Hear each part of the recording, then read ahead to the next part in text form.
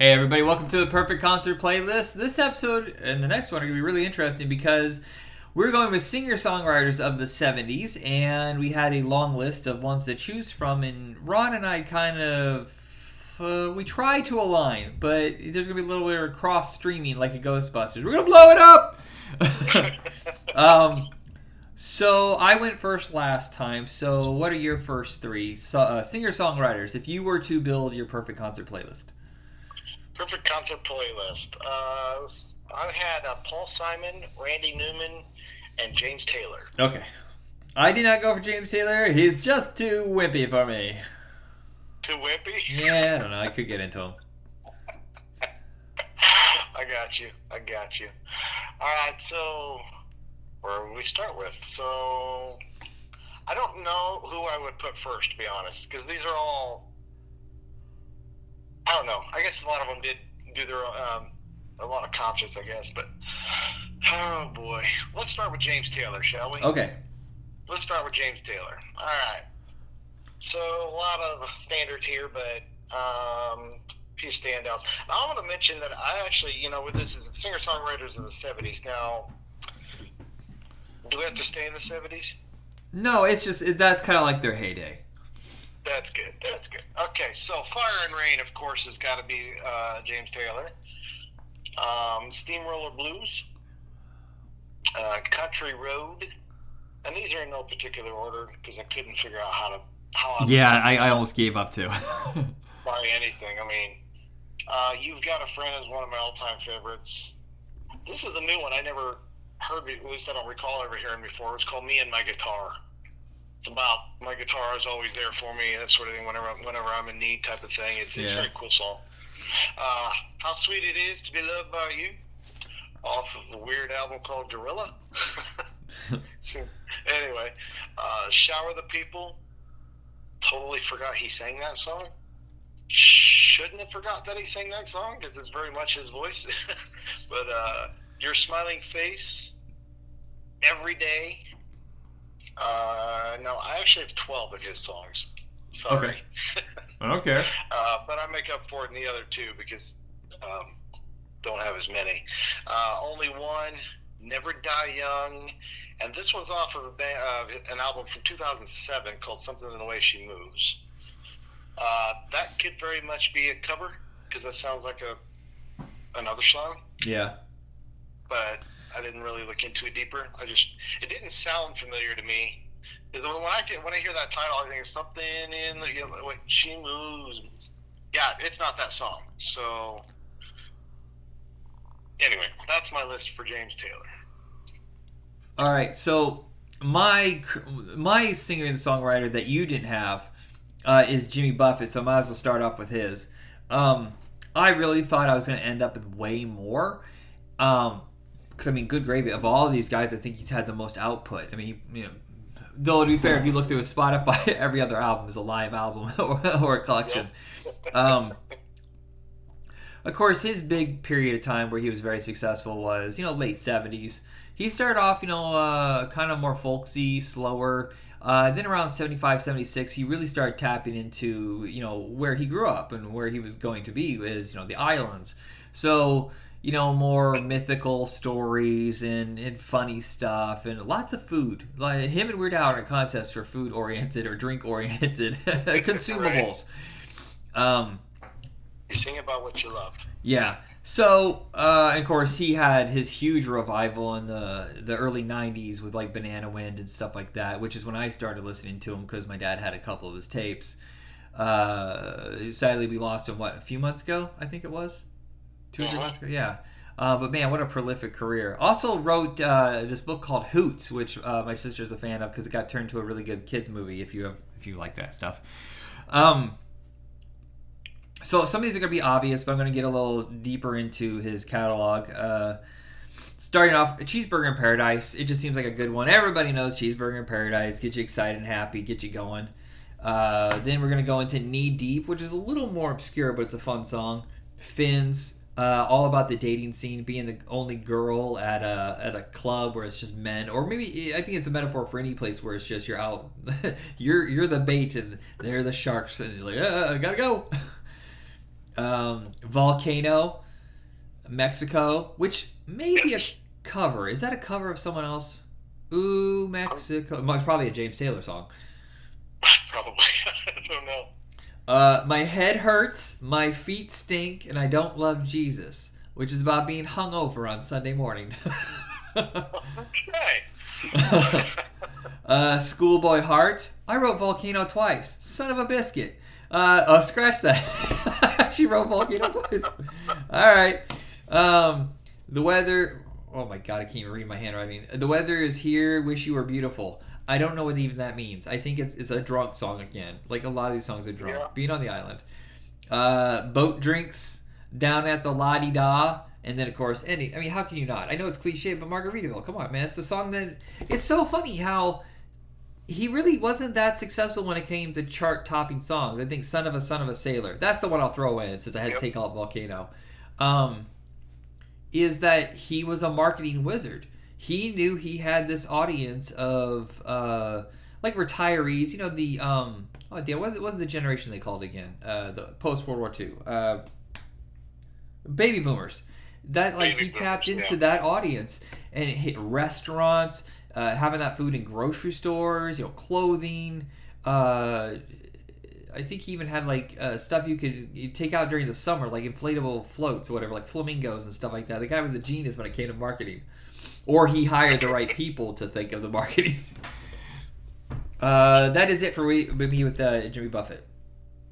I'll say that's one of our go-to places when we head down to Tennessee to visit my daughter is Margaritaville. Yeah. There's one in Vegas I've been to. It's fantastic. Up here, but it wasn't as great. I remember. I feel like we were on our way up. It was me, you, and Dave, and we were going up to Michigan, and there was a Margaritaville up there or something, and we saw a limo outside of it, and we convinced ourselves that it was Jimmy Buffett. It might have been. I have no idea. It's possible. Do you remember this at all? No. I don't remember where it was, but I know it was in Margaritaville. I remember Dave also he's the one who was really into Jimmy Buffett because he bought that. Do you remember that massive collection he had with like the 6 CDs or something like that of ballads and stuff like that? And yeah, so this is another one where it's kind of an ode to our friend. Definitely. All right, who was road trip or impromptu road trip to Michigan? That was the impromptu road trip where he lost his razor at the campsite, and I think is that where we climbed the mountain and we realized that we can only do that when we're younger, or not the mountain, the sand dune. We can still do it. It's just longer. It was probably the last time. Yeah. Now I would have to take a nap halfway through. Like, just wheel me up. I'm sitting there trying to show you how it's done, running down the hill, and I killed myself doing so. Yeah. You spent 6 days pulling the sand out of your toes. Well, that's part of going to Michigan. Yeah, that's true. Anyway, you could be the most careful possible, and you will have sand in everything. It doesn't matter. Yeah. How was it in my ears? I was standing the whole time. All right, who's next? All right, so next up on my list, I have Paul Simon. Of course, you gotta have "You Can Call Me Al." Oh, absolutely. That's my favorite song. I love the video. The video's a big seller for him. Yes. I think Paul Simon is probably one of my favorite of all the picks here, because they're all fun, for the most part. Yeah. You Can Call Me Al. I've got Me and Julio Down by the Schoolyard, Kodachrome, Graceland. I got a lot of songs off There Goes Rhymin' Simon from '73, and that's a really good album. Loves Me Like a Rock. I kind of jump around with that one there, but Still Crazy After All These Years, My Little Town, Slip Slidin', American Tune, and this one I really love. I totally forgot about this song. I knew it existed years ago, but after having a son of my own, this song has a little more meaning to it, but it's called St. Judy's Comet. Yeah, okay. It's kind of a lullaby-ish song. Uh-huh. Trying to get your kid to go to sleep type of thing, Anyway, and Learn How to Fall is one of my favorite ones there. And that's all I've got for him. I dipped in. I grabbed a couple from when he was with Garfunkel, so that's a little cheating. Well, actually, I think Mrs. Robinson. Is Cecilia his, or is that a the duo? I don't know. I was like, That's what I'm saying. Like, even if you go with Paul Simon alone, you got a big playlist, big, what do you call it, portfolio to choose from. Yeah. But then you add Garfunkel into the mix, and then there's even more. Just that's why he's one of my favorites. The nice part is, since he is, I shouldn't say I'm dipping into the duo because he owns song rights too. So if you see them in concert, I'm pretty sure that he's going to sing those too. The only one he probably can't get away with is Bridge Over Troubled Water because it's so known as a duo. Right. But so I start off with Cecilia, then Mrs. Robinson, then I go into the stuff that when he was solo is Loves Me Like a Rock, 50 Ways to Leave Your Lover, Me and Julio. There is a really good ska cover from a band called Street Light Manifesto. They're a bunch of high school kids that just ended up going pro, so they add huge horns to the Me and Julio. It's speed up the pace. I am very intrigued to hear this. Yes, I have a friend. They're big on harmonies and huge horns. Streetlight Manifesto, they mostly do covers, but they do ska versions of those songs. Sweet. So Kodachrome was stuck in my head for a week. I would get up to go to the bathroom and be humming this, and thank God I finally shook it loose. Obviously, you can call me Al. Yeah. Late in the evening, by the way, I expect from now on the rest of the podcast you to refer me to you as Al. Late in the evening, a little more obscure one, Slip Sliding Away, still crazy after all these years. Now, I thought about ending it there, but then Oblivious Child is a little more obscure, and I thought it was a kind of like come back on stage and do it. It's a good song. Yep, definitely. All right, what's next? I probably would have thrown into like a... where you're doing kind of a wind down thing in the middle of the concert, so that sort of thing, just kind of come out, just him, band's taking a break, him and a guitar, that would be cool. Right. His Graceland, that whole era, the early 80s, he's really one of the few guys that was tapping into an African sound, which slowly through the 80s would start being, you start feeling some more of that and Australian, like more... international sounds being added to pop music. Yes.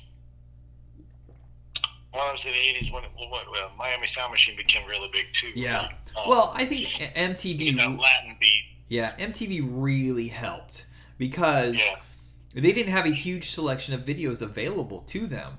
They just grabbed whatever was available, and it turns out a lot of them were from international. Like Australia sold them like 10 videos, and European, all these countries had some videos they could sell. I mean, Menudo, would they be anybody if they weren't able to sell themselves, because of the videos they had? Though I've never actually listened to them. A lot of people made it big, being able to actually.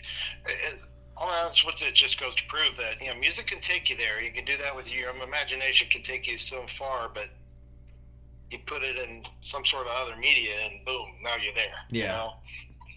All right, Randy Newman. What's that? One way or the other, but take that whichever way you'd like it. I mean, one would argue that's not a good thing, because a lot of times in our imaginations we see it one way, and then we see it on screen, we're like, well, that's not how I saw it. Yeah. A Masters of the Universe movie, anybody? That's not what I expected. Randy Newman is our last artist. Go ahead. Randy Newman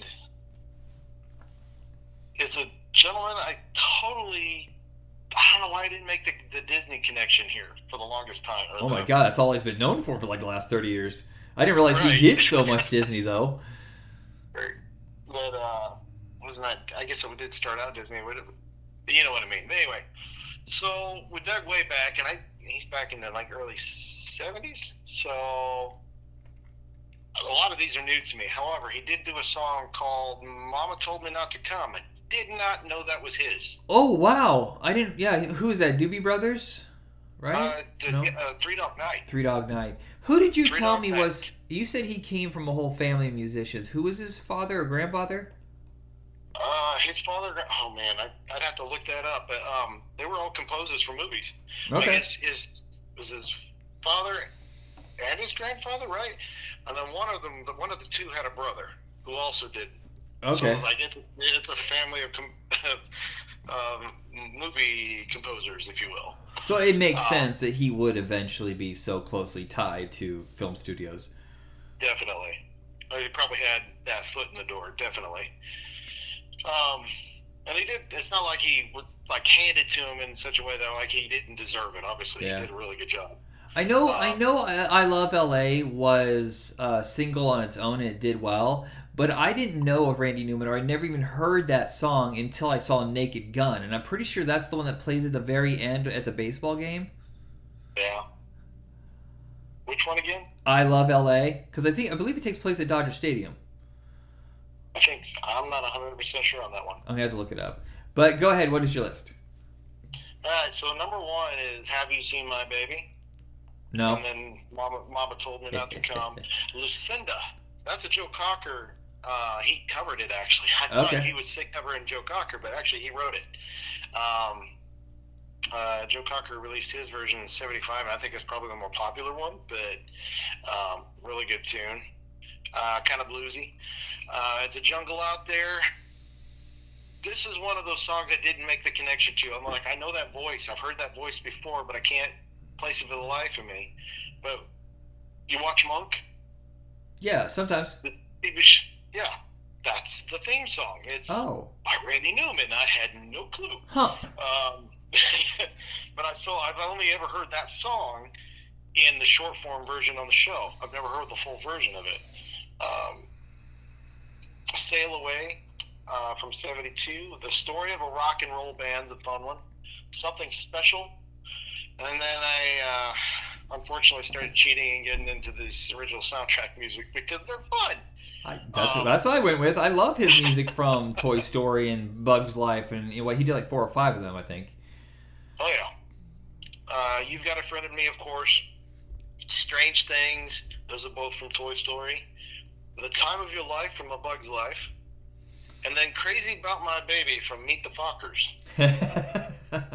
Which I've never seen. It's a fun song, and that's my list for Randy Newman. All right. Well, Time of Your Life is the one I started off with. I love Bug's Life. I think Bug's Life is the most underrated of the Pixar movies. No one ever talks about it. It never really launched anything. We do. Did I go see that with you? I feel like I did. I don't know, but it's one of our favorites around here. Yeah. Baltimore and I Love L.A. He did like 3 or 4 songs about cities, but these 2 are the best. Mr. President is a really good one. We Belong Together, that's from Toy Story 3, I think. Yep. Rider on the Rain is really good. It's an older one from like the mid 70s. Oh, amazing. Did you hear that one? Yes. Okay.